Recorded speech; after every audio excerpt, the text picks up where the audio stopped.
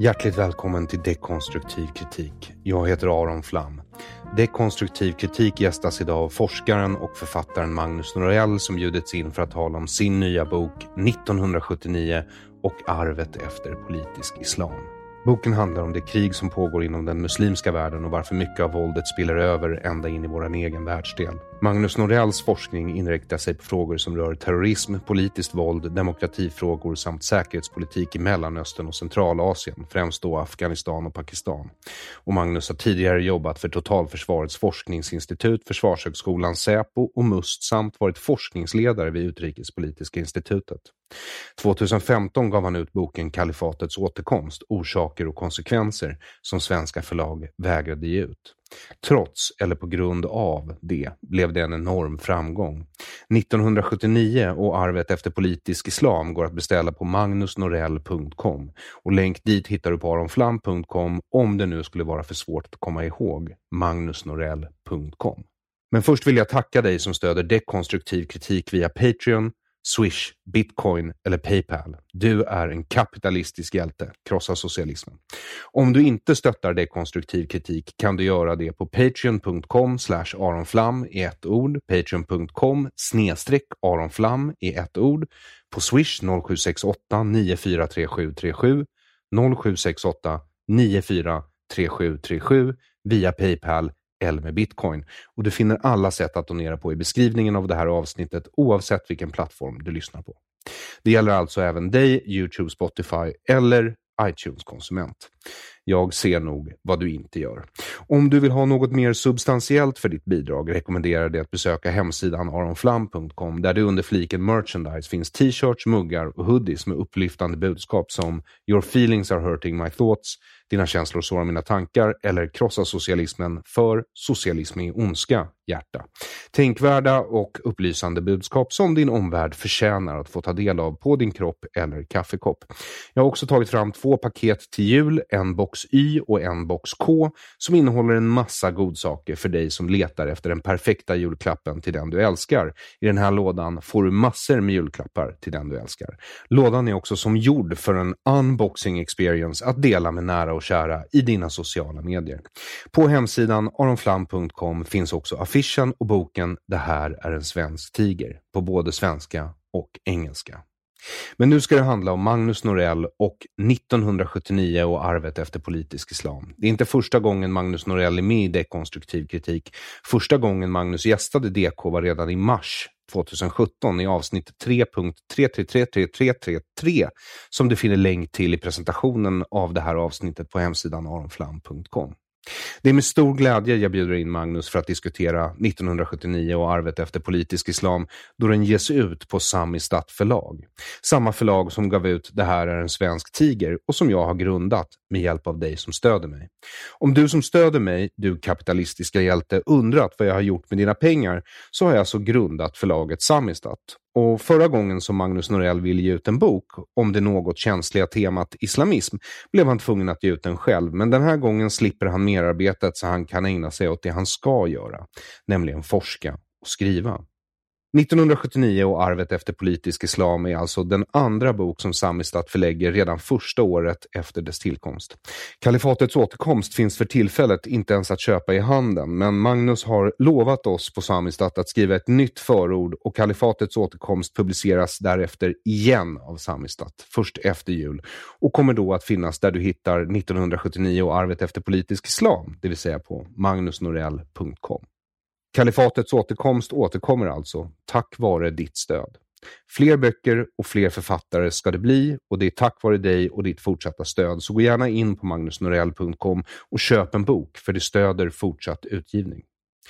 För tydlighetens skull så är det inte jag som har förlagt boken även om jag äger en del av förlaget. Det är Big G, Samistats vd, som har gjort det. Han är även redaktör för boken. Så den färdiga produkten har jag fått läsa först strax före samtalet med Magnus Norell.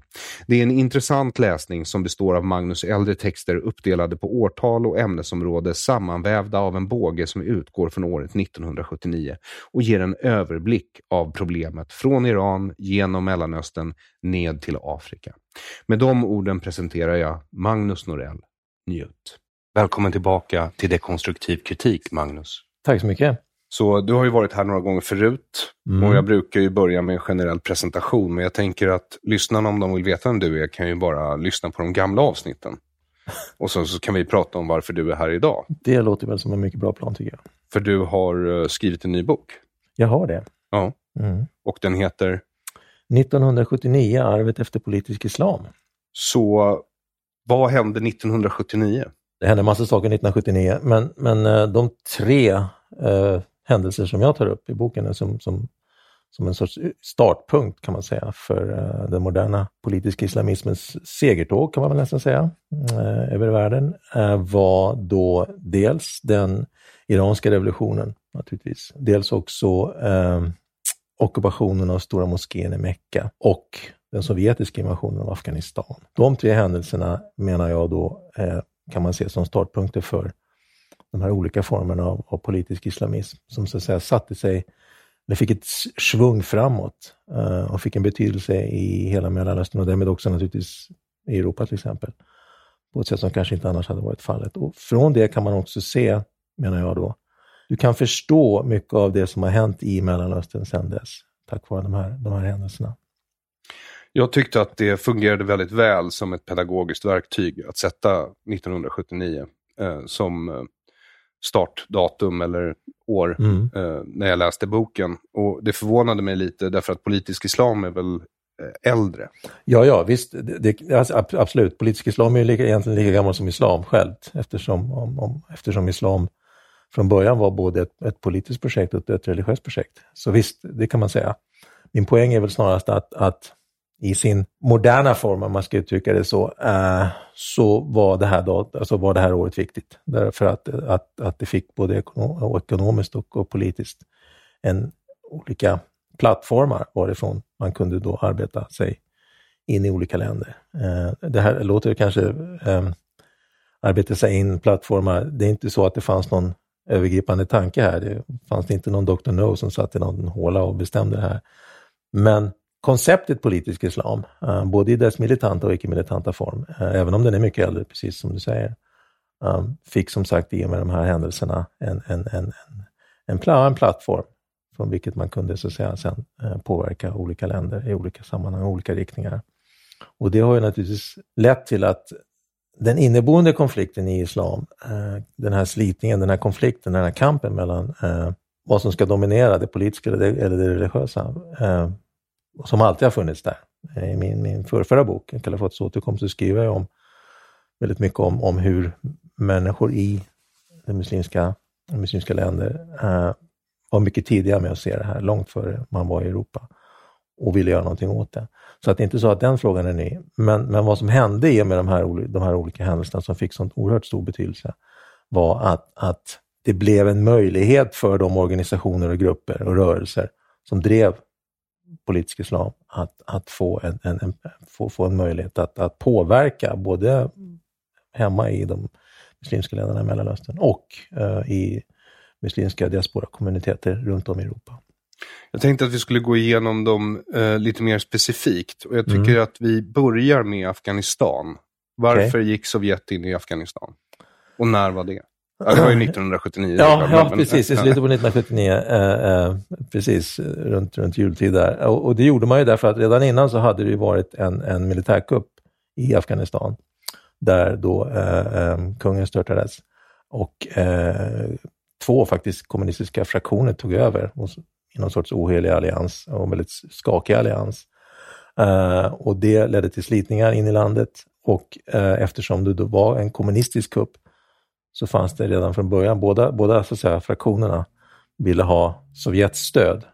Och det här var ju under kalla kriget. Det här var under kalla kriget, ja visst, väldigt mycket så under kalla kriget. Och man valde då till slut en av de här fraktionerna. Och gick in då för att stödja denna fraktion. Och gjorde det militärt helt enkelt. Och när du säger valde, då menar du att Ryssland valde? Det var inte så att Afghanistans befolkning... Nej, de har sällan fått vara med och bestämma någonting. Nej, utan det var Sovjetunionen under Brezhnev då var det då som bestämde att nu behöver vi intervenera därför att det här håller på att gå käpprätt åt skogen. Det var kaos och det var inbördeskrig. Och i en mycket, mycket omfattande militär operation så gick man in och tog livet av den ena personen här. Och etablerade ett styre som naturligtvis nominellt var afghanskt. Det var en afghansk president och en afghansk regering. Men stöttad av sovjetisk militär. Och det blev ju ett krig som höll på i 10 år, knappt 10 år. Men efterdyningarna av det gjorde ju att dels att Afghanistan som fungerande nation bara rasade ihop. Och det har man ju fortfarande inte kommit ur.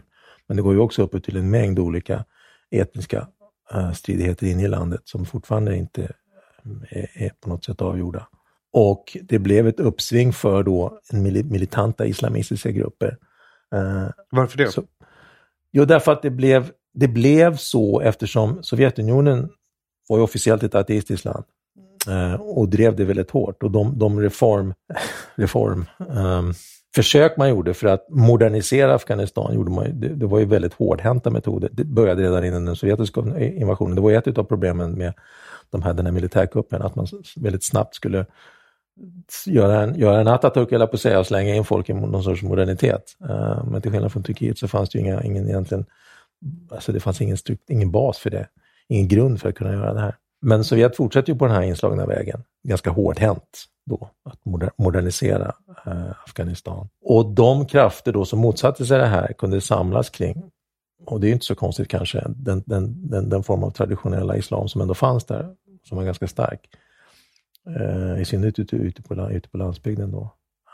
Så att muslimska företrädare av olika schatteringar blev symboler för motståndet mot ett väldigt hårdhänt och brutalt sovjetisk ockupation. Och i och med detta då så fick de ju en politisk roll som de kanske inte ändå riktigt hade haft annars. Mujahedin. Ja, det betyder motståndsmän. Eller de finansierade med CIA-pengar. Ja, delvis. Det var ju ett saudiskt initiativ faktiskt som sa att och det blev en del av det kalla kriget. Jag menar, USA såg en roll här, en möjlighet här att bekämpa Sovjet, precis som de hade blivit bekämpade av Sovjet i Vietnam. Och då tog man hjälp av dem man kunde ta hjälp av. Och ganska kortsiktigt då så såg man det bara som ett sätt men här saudierna och Pakistans regering var de som bestämde vem som skulle få CIAs pengar. CIA själva hade väldigt dålig koll på det. Och brydde sig nog egentligen inte om det heller egentligen till att börja med. Utan poängen var att få det till Sovjet. Och det lyckades man ju bra med. Men pengarna styrdes av Saudiarabien och Pakistan. Och de gick framförallt till olika väldigt oerhört konservativa ortodoxa sunni-islamiska grupper. En av de mest kända som inte hörde till dem, det är ju Masoud, tajiken uppe i Panjshirdalen. Men han fick stöd från Frankrike i väldigt hög utsträckning. Men i övrigt så gick pengarna framförallt till ortodoxa, konservativa grupper som naturligtvis inte alls var intresserade av någon reformation av islam, vare sig i Afghanistan eller någon annanstans. Och det gjorde också att de potentiella krafter som skulle ha kunnat fungera som någon sorts balans här, de fick ju inget stöd alls. Och det är ungefär samma process som vi har kunnat se i Syrien, som man såg i Afghanistan. Så det fick en effekt av det skälet. Att I boken så skriver du ju att det var en enorm PR-framgång för islamism, därför att om ett gäng liksom killar på hästrygg med repeter i gevär kan besegra världens näst vid den tidens största krigsmakt, så tyder ju det på att Gud definitivt är på deras sida. Definitivt. Precis.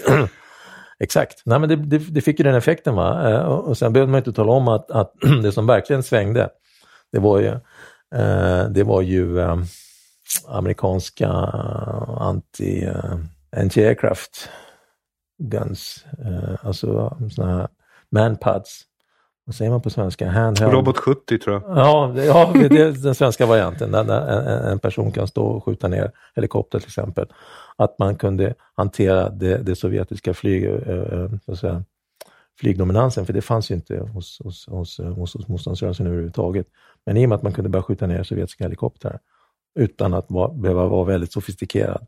Och det gav en skjuts åt dem naturligtvis, som gjorde att det sovjetiska flygdominansen inte kunde komma till sin rätt längre. Och sen naturligtvis det faktum att det här kostade Sovjetunionen fruktansvärt mycket, både pengar och liv. Och till slut så det var ju absolut helt klart en bidragande faktor till att hela Sovjetunionen föll så småningom, bara några år efter att man dragit sig ur Afghanistan. Definitivt. Alltså Sovjetunionen klarade inte av det här. Man kunde inte ha råd med det här helt enkelt. Man hade inte råd med det här. Och motståndet inne i Sovjetunionen blev ju också större. Även om det inte kanske diskuterades så mycket, så fanns det ju där. Så det var en av grejerna. Det var en av grejerna. Och sen så har vi då Iran, revolutionen i Iran. Ja, det är väl precis. Och det är naturligtvis välkänt faktum när då Khomeini, som då befann sig i exil i Frankrike, återkom till Iran i början på 1979 då, februari. Och den revolutionen, den iranska revolutionen, det är intressant därför att innan Khomeini återkom, så att säga, så var det ju en stor enighet bland alla, egentligen väldigt många politiska grupper från höger till vänster, från islamister till kommunister, att shahens dagar var räknade och att man behövde någonting nytt. Och det fanns ju en förhoppning naturligtvis att när Khomeini återkom, för att han kunde återkomma som en sorts enande person, det var ju så han sågs för hela Iran, att det skulle kunna bli någonting mycket, mycket bättre. Det kan man ju säga var önsketänkande, därför att han har ju aldrig gjort några hemligheter om vad han tyckte och vad han tänkte på något sätt, utan det var väl det att man lätt blev det kan man ha spekulerat om vad som gjorde att folk vägrade att inse det där, eller man ville kanske inte inse det.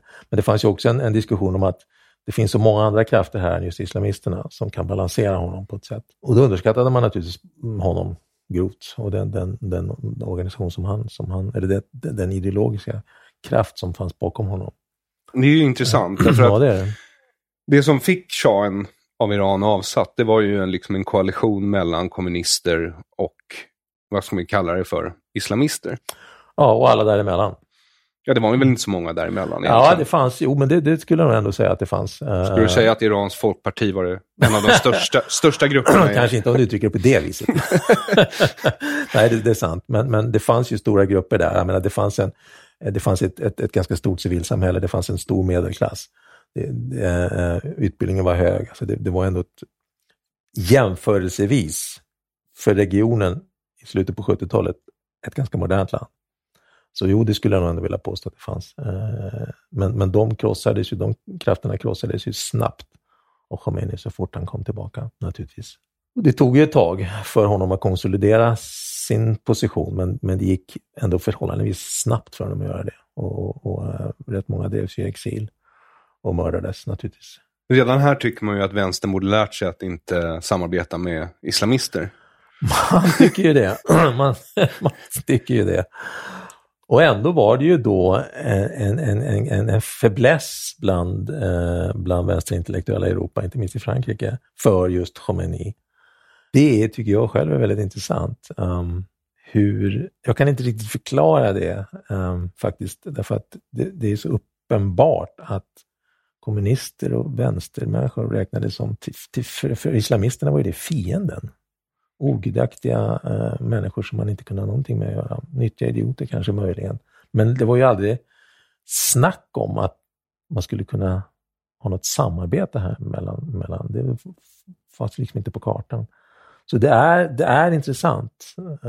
Det är intressant just den här fäblessen och vurmen för de här islamisterna på vänsterkanten. Det har du helt rätt i. Lite svårförståeligt faktiskt, för som sagt, för den som har ögon att se med och intresse av att läsa, så var det här alldeles uppenbart från början. Och sen tycker jag att en av de absolut viktigaste av de här händelserna, det är väl den som är minst ihågkommen idag. Det är ockupationen av stora moskén i Mecka. Ja, har du lust att berätta lite om den? Det är helt riktigt. Det är naturligtvis det som är en av de minst kända händelserna, men förmodligen en som den har minst lika mycket betydelse som de andra. På sätt och vis kanske mer, därför att det var ju då ganska hårdföra, får man ju säga, islamister i Saudiarabien, personer som hade gått igenom det saudiska utbildningssystemet, som hade arbetat för att en sorts återgång till som de såg det då, till traditionell islam, som var emot den öppning som ändå fanns i Saudiarabien då, eftersom det här var några år efter det att oljan verkligen började få en betydelse ekonomiskt för Saudiarabien. De översköljdes av pengar, väldigt stora pengar på väldigt kort tid. Och i den processen så växte det fram ett motstånd mot det här, att det här går för fort och vi ska inte ha all den här västerländska påverkan på något sätt. Och då beslöt man sig då för att den här gruppen av människor, att man skulle, för att markera och visa att det här har gått för långt. På det ställe där det förmodligen skulle få som mest pang för pengarna, man säger så, nämligen den stora moskén. Och det tog ju flera veckor innan man lyckades få loss de här personerna från moskén. Och då först med hjälp av franska specialstyrkor. Vilket inte den här historien kom inte fram för flera år efteråt, och det tystades ju ner. För det var så pinsamt. Det var fruktansvärt pinsamt naturligtvis. Men det ledde till då var ju att den saudiska regeringen då, och kungen, kraven från de här personerna. Vilka var de här personerna, bara innan du fortsätter, som tog över stora moskén? Jo, de var ju personer, som sagt, som man sa, som hade gått igenom, som var aktiva i olika muslimska, de såg det väl inte som islamistiska, utan de såg det som muslimska organisationer och rörelser, där man kraftfullt hade kritiserat den egna regeringens öppnande mot väst, och att man tillät biografer, teatrar, kvinnor på offentlig plats på ett annat sätt, till och med som tv-uppläsare. Och televisionen var ju helt ny i Saudiarabien också. Så att det var väldigt snabba förändringar i ett väldigt konservativt samhälle på väldigt kort tid. Och det hade man ganska kraftfullt tagit avstånd ifrån och gjort det offentligt också. Eller så offentligt igår.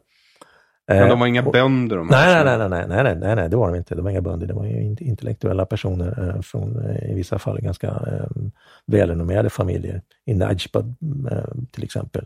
Alltså det saudiska kärnlandet. Och det intressanta är också att den religiösa, så att säga, överheten i Saudiarabien, som naturligtvis tillsammans med kungen. Och det är intressant. Om man backar lite till Saudiarabien, så att säga, bildande då, var ju en väldigt tydlig koppling mellan det politiska och det religiösa från början. Kungen, så att säga, sa att ni får bestämma över det religiösa, men lägger inte i det politiska. Det sköter jag, fine. Men det som hände då efter den här ockupationen och de här, då man till slut blev av med de här personerna, då var det så att allihop dödades, antingen då under striderna i ockupationen, eller de avrättades efteråt. Men deras krav till mötesgicks praktiskt taget helt och hållet. Och kungen och hans regim tänkte ju då att vad han såg det här som var inte att nu har jag chansen att knäcka de här en gång för alla, genom att verkligen driva fram det här som han redan har påbörjat, så att säga. Utan han tänkte, det här är rörelser som finns i Saudiarabien. Det har gått för fort, det har gått för långt.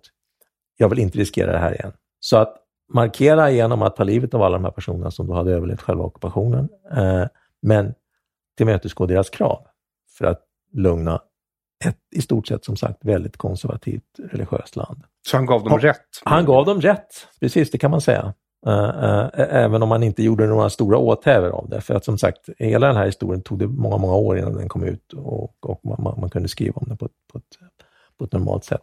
Men det ledde också till att Saudiarabien med väldigt mycket cash kunde sprida sin egen religiösa tolkning av islam och se till att islamistiska eller muslimska organisationer och grupper runt om i världen, inte bara i Saudiarabien och Mellanöstern utan även i Europa, fick tillgång till ett kassaflöde som var ganska omfattande, så länge man skrev under på liksom den saudiska sättet att betrakta islam. Och det gjorde att det växte upp mängder med islamistiska organisationer runt om i Europa. När jag säger islamistiska här, så är det just därför att kopplingen mellan det politiska och det religiösa var så tydlig. De själva kallade sig inte nödvändigtvis det. De var ju muslimska organisationer, såklart. Men för att ha klart för oss vad vi pratar om. Och det gjorde att till exempel Muslimska brödraskapet då sågs ju som en intressant rörelse för saudierna att infiltrera och påverka och styra. Nu är det ju tvärtom. Nu är de klassade som en terrororganisation av Saudiarabien. Men då var det inte så. Och det betyder att det kunde växa upp mängder med diaspora organisationer och rörelser runt om i Europa. Och efterverkningarna av det ser vi fortfarande idag i Europa. De här grupperna och organisationerna har fått mycket, mycket pengar Och det blev också ett sätt för Saudiarabien att markera mot Iran. Där du hade en shia-muslimsk revolution som naturligtvis såg som ett genuint hot mot inte bara det saudiska kungadömet utan alla andra konservativa regimer runt om i Gulfländerna och på andra håll också i Nordafrika och i Mellanöstern. Så den här kampen mellan Iran och Saudiarabien som de två kontrahenterna som leder så att säga varsin sida här, det shiitiska och det sunnitiska, det är ju en konflikt som ligger som ett raster skulle jag säga idag över hela Mellanöstern. Alltså du ser den konflikten på så många olika håll. Och de eldar på varandra också, därför att den här moskéockupationen, och det visste inte jag innan jag läste din bok, det var ju alltså på 100-årsdagen. Har du lust att... Just det.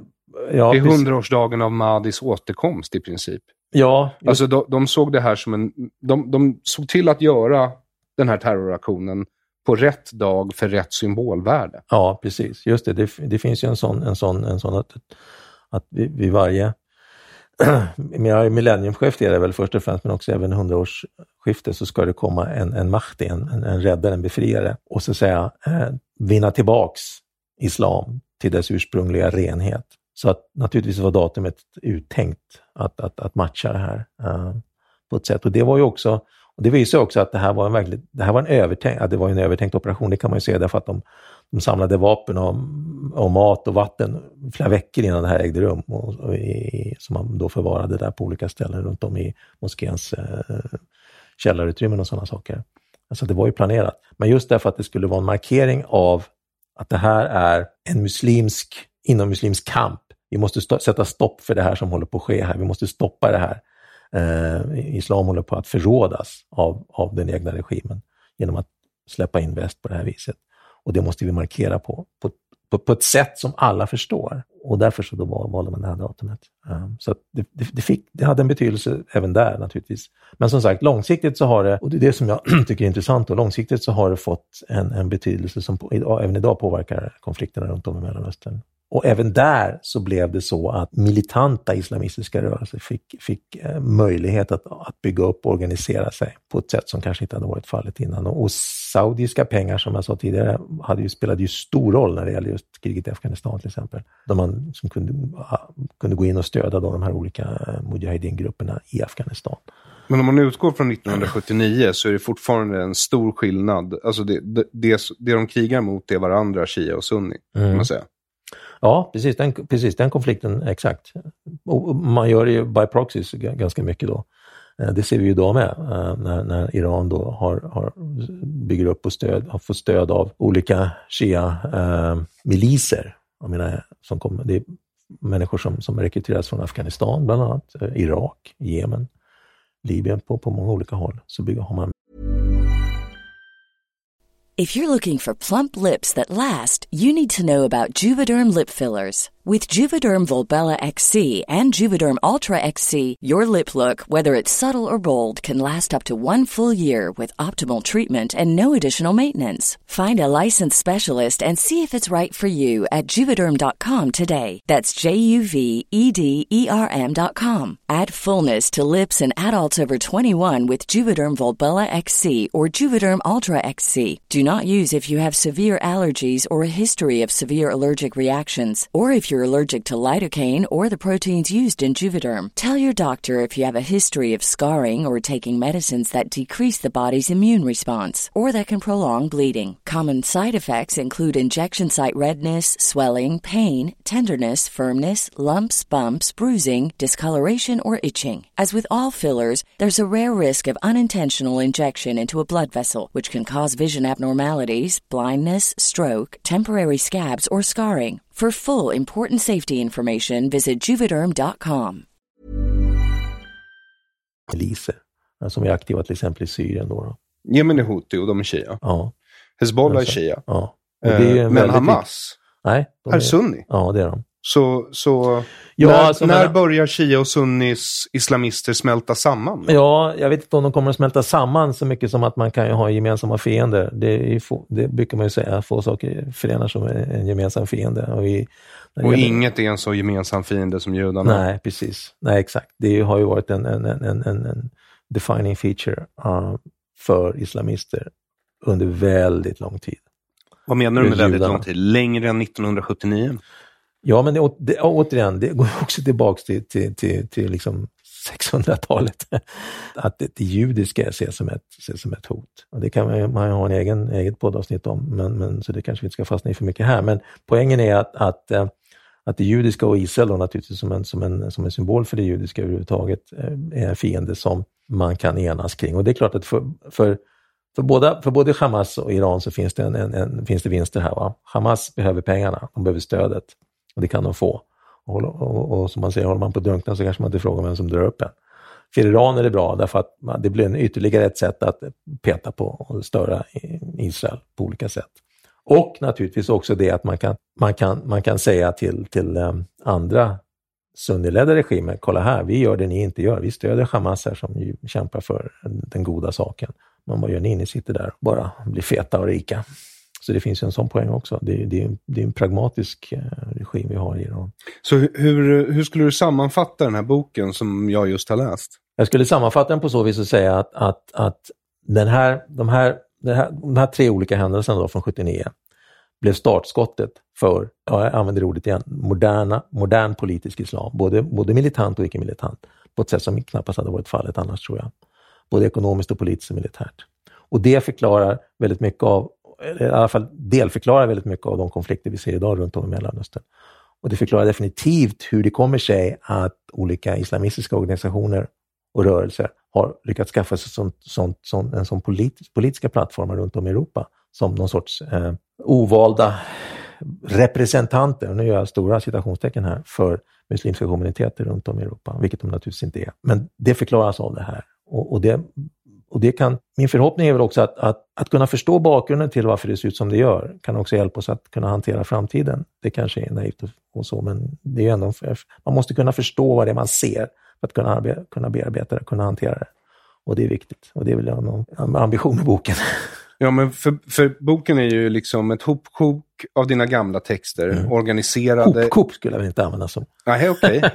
Men det är en presentation av dina gamla texter. Tack, det är mycket bättre. Ja, som utgår från 1979 som en pedagogisk ram för att förstå liksom... Exakt. Och sen så har du delat upp det tematiskt efter geografiska områden skulle man kunna säga. Ja. Även om mycket handlar om, allt handlar om islamism. Ja, på ett eller annat sätt så gör det.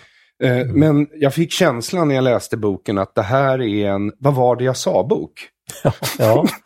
Ja, men det kan jag tänka mig att du kunde tänka. Nej, alltså att du känner att så. Jag känner, men det är inte du den första som har sagt, faktiskt. Ja, just det, jag fick den frågan för ett tag sedan. Vad har du för agenda? Alltså, jag har väl ingen agenda. Jo, det har du visst det. Du är arg på folk. Du är arg för att man inte har sett det här. Alltså, jag känner ingen ilska när jag läser den. Men när man läser den och så ser man alltså, men det här skrev du 2012, det här skrev du 2006, det här är från... Och sen så, det är liksom... Det är ju ett antal år där. Ja, det är och du har ju fått rätt på i princip varenda punkt. Ja. Ja, visst. Det var väl kanske inte det som jag hade som tanke när jag skrev boken, att vad var det jag sa. Men det hur ska jag uttrycka det? När jag skrev den och så tänker jag, okej, det här skrev jag 2006, det här skrev jag 2008, det här skrev jag 2010. Och det var väl fan att det inte skulle ha fastnat tidigare. Ska jag väl erkänna att jag kanske tänkte ibland. Men det var ju så, det är ju så. Och det finns ju naturligtvis många förklaringar till det. Men poängen är väl kanske också att lyfta det faktum att om man tittar riktigt noga, vad ska vi säga, med någon sorts upplysningsmässig friskhet, att gå ut nu och försöka se vad det är du ser här. Försök att lägga bort dina fördomar. Titta på verkligheten som den ser ut. Ta bort liksom dina filter, dina ideologiska filter, dina religiösa filter. Se vad det är du ser. Jag citerar ju någon som säger det där i boken också. Att om man gör det så kan man förstå väldigt mycket av det som sker. Redan när det sker. Det var ju inte så att det inte fanns personer i till exempel USA då när man stödde när CIA skulle stödja de här olika grupperna via Pakistan och Saudiarabien. Det var ju inte så att det inte fanns personer i USA som, men vänta nu lite här. Är det de här grupperna vi ska stödja? De är emot jämlikhet, de är liksom emot kvinnofrigörelse, de är konservativa, de är antisemitiska. Är det verkligen de vi ska ställa? De var för Gud. Och Reagans årtionde i USA 80-talet var ett väldigt gudaglatt årtionde. Det var ett gudaglatt årtionde, men det fanns ju människor som sa det här då ändå, trots allt. Så att min poäng är väl också det att visa att om man tittar noga så kan man faktiskt se saker. Och framförallt idag då så kan man förstå varför det blev som det blev till viss del. Och i det ligger ju en möjlighet att kunna hantera framtiden. Så ska vi, för nu avgår Trump snart. Jag tror inte att han kommer hålla sig kvar. Nej, får vi verkligen hoppas att han inte gör. Ja, fast alltså det är ju bara två grupper av människor som tror att Trump kommer vara kvar. Det är Trump och det är vänstermedia. Vänstermedia? De är ju övertygade om att han kommer behålla makten på något sätt. Liksom, så här, han kommer aldrig släppa ifrån sig det här. Ja, men vad har du läst det någonstans? Ja, det har jag läst i massor med tidningar under rätt många månader nu. Jag skulle nog säga att så fort Trump blev vald så uppstod det någon sorts mediakonsensus om att han hade ju stulit det här valet. Och nu gick de in i motståndet. Alltså de kallade sig till och med för The Resistance. Det finns sådana kepsar. Jag vet. Och sen så ansåg de att det här var illegitimt i 4 år. Och redan tror jag, den första artikeln jag hittar som säger det rätt ut, tror jag är från mars 2020 kanske. Där de uttryckligen säger att han kommer antagligen inte släppa ifrån sig presidentämbetet oavsett hur det går i valet. Då börjar de här artiklarna komma. Okay, all right. Sen Trump börjar placera redan i, jag tror det är maj, börjar han placera att det är fusk. Just det, jag kan inte, om jag förlorar så är det fusk. Så båda sidor hade ju planterat liksom att det här valet kommer oavsett vad inte vara riktigt legitimt. Nej. Men vad är det Trump... Men det var inte det jag tänkte komma in på. Exakt, du lyckades styra om mig där. Men det jag tänkte på, vad har Trump åstadkommit i Mellanöstern ändå under de här 4 åren? Ja. Bra och dåligt? Ja, bra och dåligt. Han förvärrade ju, om man ska börja med det dåliga då, han förvärrade ju det som började faktiskt under Obama när USA mer eller mindre började dra sig ur Mellanöstern. Och det var ju obra, skulle man, som vi säger i Hälsingland, på olika sätt. Det finns ju många exempel, men ett bra exempel är ju när han beslöt sig för att man skulle lämna kurderna i sticket i norra Syrien. Det var ju bara... Och det faktum att han inte hade någon form av strategiskt tänkande kring Mellanöstern heller, men det är ju för sig inte så många som har haft, men det hade han ju verkligen inte. Jag skulle säga att det positiva som har hänt under Trumps administration, det är det som har hänt senaste månaderna. Alltså när Israel har formaliserat förbindelser, de i och för sig hade funnits en ganska lång tid med Bahrain och Förenade Arabemiraten, och en del andra också kommer ju följa efter här. Fast det är väl mindre Trump. Jag skulle då vara så ofin så att jag skulle hävda att det där är nog mera än ett resultat. Det är definitivt ett resultat av förbindelser mellan Israel och de här länderna som går tillbaka nästan 20 år. Alltså det har funnits jättelänge. Det har inte bara varit offentligt. Så det är det viktigaste. Grundarbetet har gjorts mellan de här Gulfländerna och Israel under lång tid. Men sen också en sån som Berkovic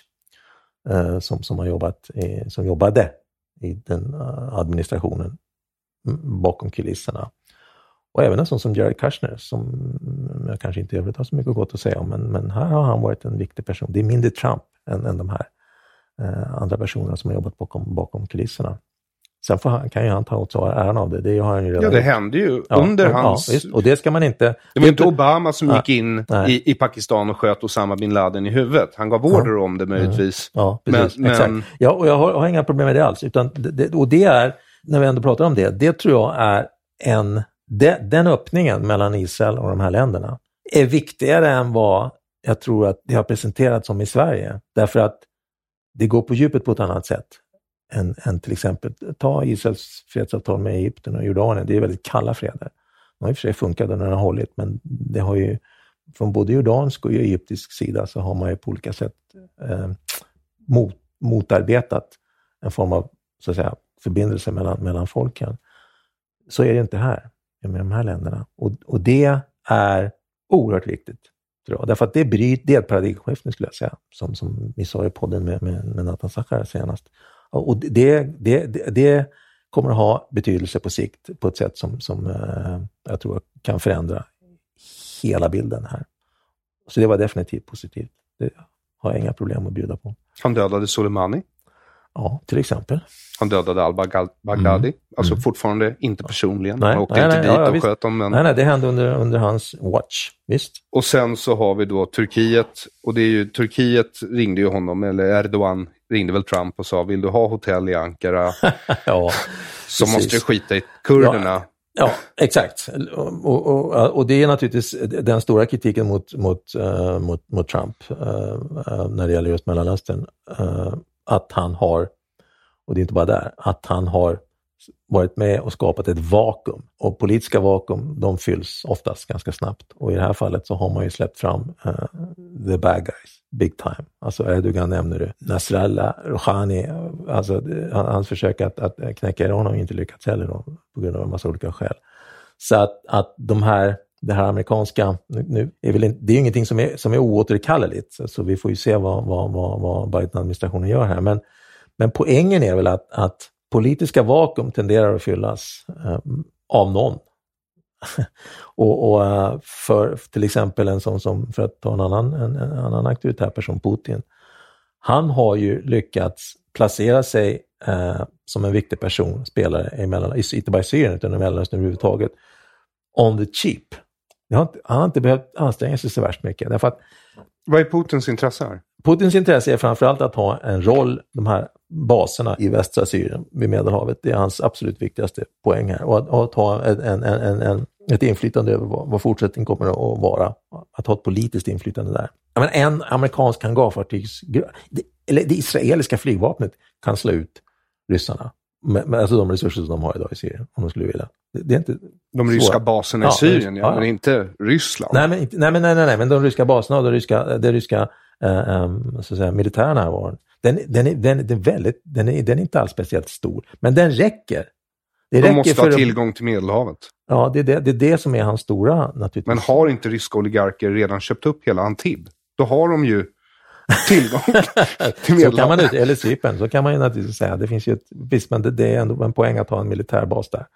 Så det är det viktiga. Och det har han kunnat göra egentligen utan att någon egentligen har försökt hindra honom. Iran likadant. Och det hör ju ihop med det här idag då tämligen kaotiska, oroliga situation som vi har i Syrien. Jag ser idag väldigt få tecken på att det där skulle kunna ändra sig på kort sikt. Men som sagt, för Ryssland så spelar det ingen roll att det är kaos. Nej. För dem spelar det roll att de har de här baserna, har den här kontrollen och har det här inflytandet. Det räcker.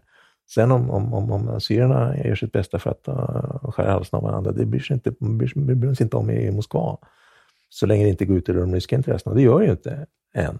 Så att det kommer, oavsett vad som händer nu då, så kommer det, tror jag, ta väldigt lång tid att bygga upp det här förtroendet för USA igen. Därför att det har tappats, det har liksom naggats i kanten under flera år, faktiskt före Trump. Ja, absolut. Jag menar att kurder skulle lita på USA, det förstår jag inte. Nej, men för 5 öre, de har blivit svikna varenda gång. Av alla.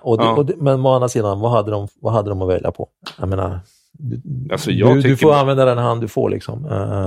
Och som sagt, och det tragiska med det finns mycket när det är kurderna som är tragiskt, men är ju det att Trumps manöver där och i höstas var ju att de tvingades välja mellan pest och kolera.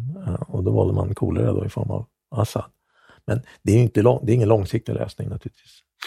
Men framöver då? Vad kommer Biden att åstadkomma som Trump har förstört då? Ja, tänker du? Det vet jag ju inte då. Det beror ju lite på vilken... Nytt avtal med Iran ger dem massor med pengar. Ja, det är möjligt. Så de kan beväpna Hezbollah, Hutu-miliser, Hamas. Nu har han ju sagt att de är beredda att gå tillbaka till det här kärnavtalet, men då inte med andra villkor vad det gäller de icke-nukleära frågorna. Det återstår ju att se om det blir så. Jag kan inte riktigt... men jury still out. Vi får ju se vad han bestämmer sig för att lägga krutet någonstans. Och ska han då bryta sitt samarbete med Saudi? För USA det var väldigt svårt att tro att han gör. För nu är det ju Saudi mot Iran. Ja. Och de driver proxykrig mot varandra i Syrien, i Jemen och lite i Israel om man räknar Hamas och islamiska jihad där. Ja, visst. Nej, jag har svårt att tro att Biden kommer att... Jag tror att fokus för honom kommer att ligga hemma i USA mer än i Mellanöstern. Jag tror att man kanske kan börja förhandla om att USA ska kliva på det där tåget igen, men ingen utöver Iran i Mellanöstern är intresserad av att USA kliver på det där tåget eller det där avtalet utan att man omförhandlar det iranska icke-nukleära frågorna. Det kommer inte, och det tror jag nog att Biden inser. Det kommer inte fungera alltså. Det var ju redan en av de stora svagheterna med det ursprungliga avtalet, att man liksom bortsåg från de frågorna. Och den läxan har man väl förhoppningsvis lärt sig, att det var inte något bra. Så det tror jag inte att han kommer att göra, utan att även om Iran säger vi kan godta det, men då måste alla sanktioner upphöra. Så lär det inte bli. För det här avtalet är ändå från Obamas tid. Det är det. Och den där röda linjen mot al-Assad i Syrien, det var Obamas röda linje som eller linjen i sanden som han sen sket i. Så han hade ju kunnat stoppa det. Absolut. Men det gjorde han inte. Nej, det gjorde han inte. Och Trump drog sig tillbaka från... Alltså han ville ju... Han brydde sig väl aldrig om att han gick ju bland annat till val på att han skulle dra ur USA ur onödiga krig, eller vad det var han skrev. Eller sånt där. Isolationism. Ja. Och det började han leverera på. Det var några av de roligaste månaderna i mitt liv personligen. Var när han började dra sig ur alla de här... alltså kalla hem alla militärbaser. Och så bryter ut krig överallt. Och plötsligt... alla de här människorna som jag identifierar med vänstern i sociala medier och på internet, som alltid har skrikit om att USA måste dra sig ur och de måste dra sig ur. På mindre än en millisekund så vände de alla 180 grader och började skrika på att USA måste in. USA måste in! Ja, det är sant. Och jag kunde för en gångs skull bara kommentera, ja men ni har ju tjatat i alla år här om att de ska dra sig ur. Och nu drar de sig ur. Det här är vad som händer när de drar sig ur. Och nu vill ni ha in dem igen. What's the deal, kompis? Nej. Det är intressant. Visst, jag håller helt med dig. Och återigen, det här var ju ganska förutsägbart ändå, får man väl ändå säga. Alltså, det var väl, vad trodde man skulle hända då? Som sagt, politiska vakuum är i vakuum under väldigt kort tid. Så det håller inte. Men som sagt, vi får ju se. Jag tror att USAs förhållande med GCC-länderna är alldeles för viktigt för att man skulle lättvindigt liksom... Iran väger inte riktigt lika tungt, det gör det inte. Och det kommer det inte göra närmast åren heller.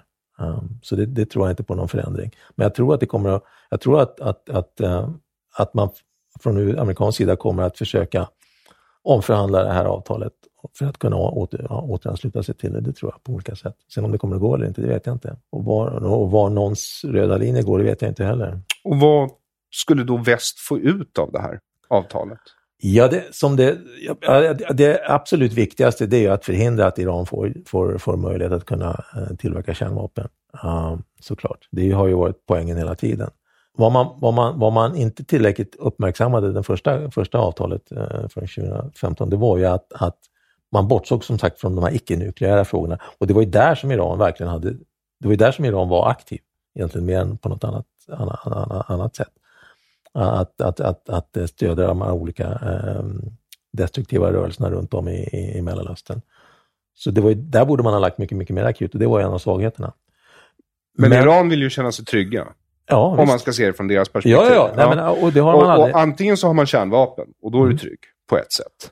Ja. Bortsett från att du sover på en jättestor vätebomb. Ja. Just det, precis. Jag vet inte om man kan säga att det är tryggt. Men eller så destabiliserar du dina potentiella fiender. Och det är lite som ryssarna där. De gör det också, grannarna. Så gör man. Och det är ju ett sätt som Iran har. Så har ju Iran arbetat egentligen sen revolutionen. För då var ju poängen också att man skulle, det kanske vi skulle sagt i början när vi pratade om iransk revolution, att man ville ju sprida det här på olika sätt. Shia-islam. Ja, precis. Och sin syn på det här. Och så att säga ville man ville ta rollen som den viktigaste muslimska representanten här i regionen. Och det gjorde man då delvis genom att stödja olika Shia-organisationer, Shia-miliser runt om i Mellanöstern. Och så har man ju arbetat hela tiden. Men så arbetar man i Syrien idag också. Så att det är ingenting nytt i sig att man gör det. Och det kommer man naturligtvis att fortsätta med. Så jag har svårt att se jag har väldigt svårt att se hur USA ska kunna bli en del av det här avtalet igen. Med mindre än att det omförhandlas ganska ordentligt. Och det har jag svårt att se att den nuvarande iranska regimen ska kunna gå med på. Ja, tyvärr, jag är ganska pessimistisk där. Men det är ju ändå det man har sagt att man inte ser. Så du har för övrigt startat en podd? För övrigt så har jag gjort det. Vad handlar den om? Den heter ju Mellanöstern-podden. Så vad handlar den om? Ja, Mellanöstern. Vilken överraskning. Ja, men du har den inte själv? Nej, det är jag och Rikke Norman, journalisten Rikke Norman som har den. Vi satte igång med det nu i oktober här. Hur många avsnitt har ni släppt? Vi har släppt 5. Och hur länge hade ni tänkt att hålla på? Ja, vi hade nog inte tänkt sluta. Nej, tills det blir fred i Mellanöstern. Ja, eller hur? Vi ser att vi har en roll att spela här. så länge det går ekonomiskt så kämpar vi väl på. Men så vad är tanken med podden? Ja, tanken med podden, tanken med podden har växt fram under ganska lång tid. Jag har fått lite propåer under årens lopp här av folk som tycker att jag skulle starta en podd om Mellanöstern. Och nu under sensommaren så tänkte jag att men det kanske inte är så det med det.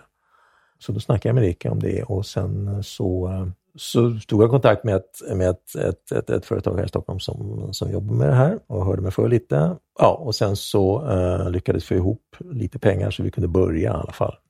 Så tänkte jag, men vi kör, får vi se hur det går. Och det har varit jättekul att göra den. Och vi har fått i alla fall positivt gensvar so far. Och har avverkat en del olika ämnen runt om i Mellanöstern och så. Om islamism bland annat.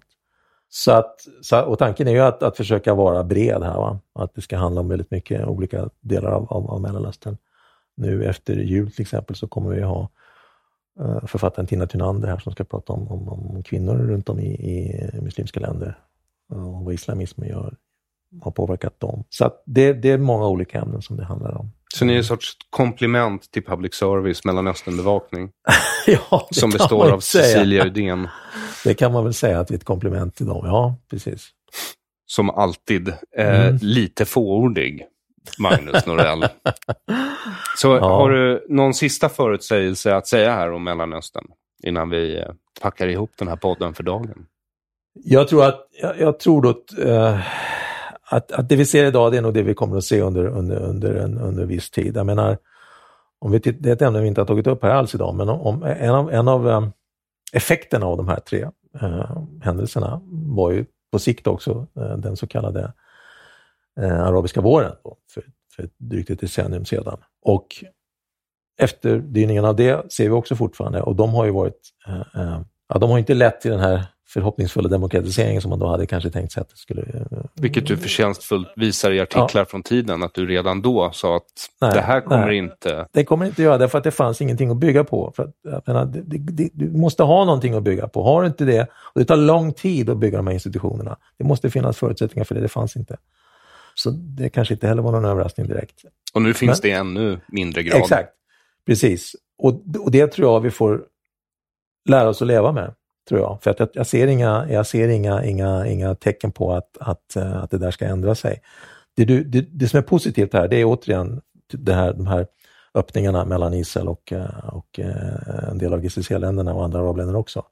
Och det tror jag är en process som kommer att fortsätta, därför att vad man har insett i de här länderna är ju det att det funkar inte liksom att vara kvar i 1970-talet. Saker och ting har ändrat sig. Och det måste vi förstå. Och det går att ha förbindelser med Israel och ändå stödja en palestinsk stat. Och det tycker man ju man borde ha fattat för ganska länge sedan. Men okej, bättre sent än aldrig. Och det är det positiva här. Och ur detta så kan det växa någonting bra, tror jag.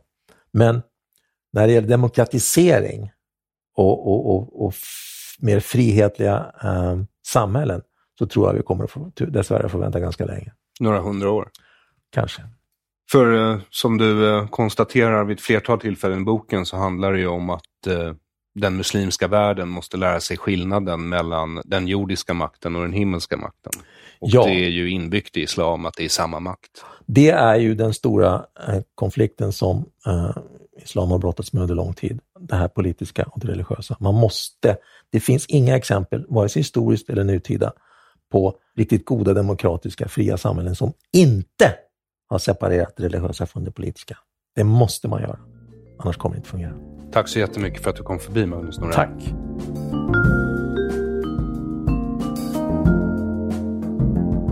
Tack för att du har lyssnat på Dekonstruktiv kritik. Avsnittet gästades av Magnus Norell och länk till både 1979 och arvet efter politisk islam och Mellanösternpodden. Magnus Norells nya podd som han har tillsammans med Ricky Neumann hittar du på hemsidan magnusnorell.com. Om du mot all förmodan inte lyckas surfa in på magnusnorell.com så hittar du länken till Magnus sida på aronflam.com i beskrivningen av det här avsnittet. Och länk dit står i beskrivningen av det här avsnittet oavsett vilken plattform du lyssnar på. På aronflam.com hittar du också länkar till Magnus Twitter och Facebook. Stort tack till dig som stöder dekonstruktiv kritik via Patreon, Swish, Bitcoin eller Paypal. Du är ta mig satan en kapitalistisk hjälte. Om du inte stöttar dekonstruktiv kritik kan du göra det på patreon.com/aronflam i ett ord, på Swish 0768 943737, 0768 943737, via Paypal eller med Bitcoin. Om du inte stöttar dekonstruktiv kritik, vilket jag inte förstår varför du inte gör, så kan du i alla fall göra det på patreon.com/aronflam i ett ord. Eller på Swish 0768 943737, 0768 943737, via Paypal eller med Bitcoin. Och du finner alla sätt att donera på i beskrivningen av det här avsnittet, oavsett vilken plattform du lyssnar på, som vanligt. Om du vill ha något mer substantiellt för ditt bidrag rekommenderar jag dig att besöka hemsidan aronflam.com där det under fliken merchandise finns t-shirts, muggar och hoodies med upplyftande budskap som Your feelings are hurting my thoughts eller Krossa socialismen. Tänkvärda och upplysande budskap som din omvärld förtjänar att få del av på din kropp eller kaffekopp. Jag har också tagit fram 2 paket, en box Y och en box K som innehåller en massa godsaker för dig som letar efter den perfekta julklappen till den du älskar. Allt det här finns alltså på hemsidan aronflam.com där du också hittar affischen, en svensk brottsling, och det här är en svensk tiger på både svenska och engelska. Har du inte läst den än bör du göra det. Jag heter Aron Flam. Tack för att du har lyssnat. Till nästa gång, ha en god tidsenhet.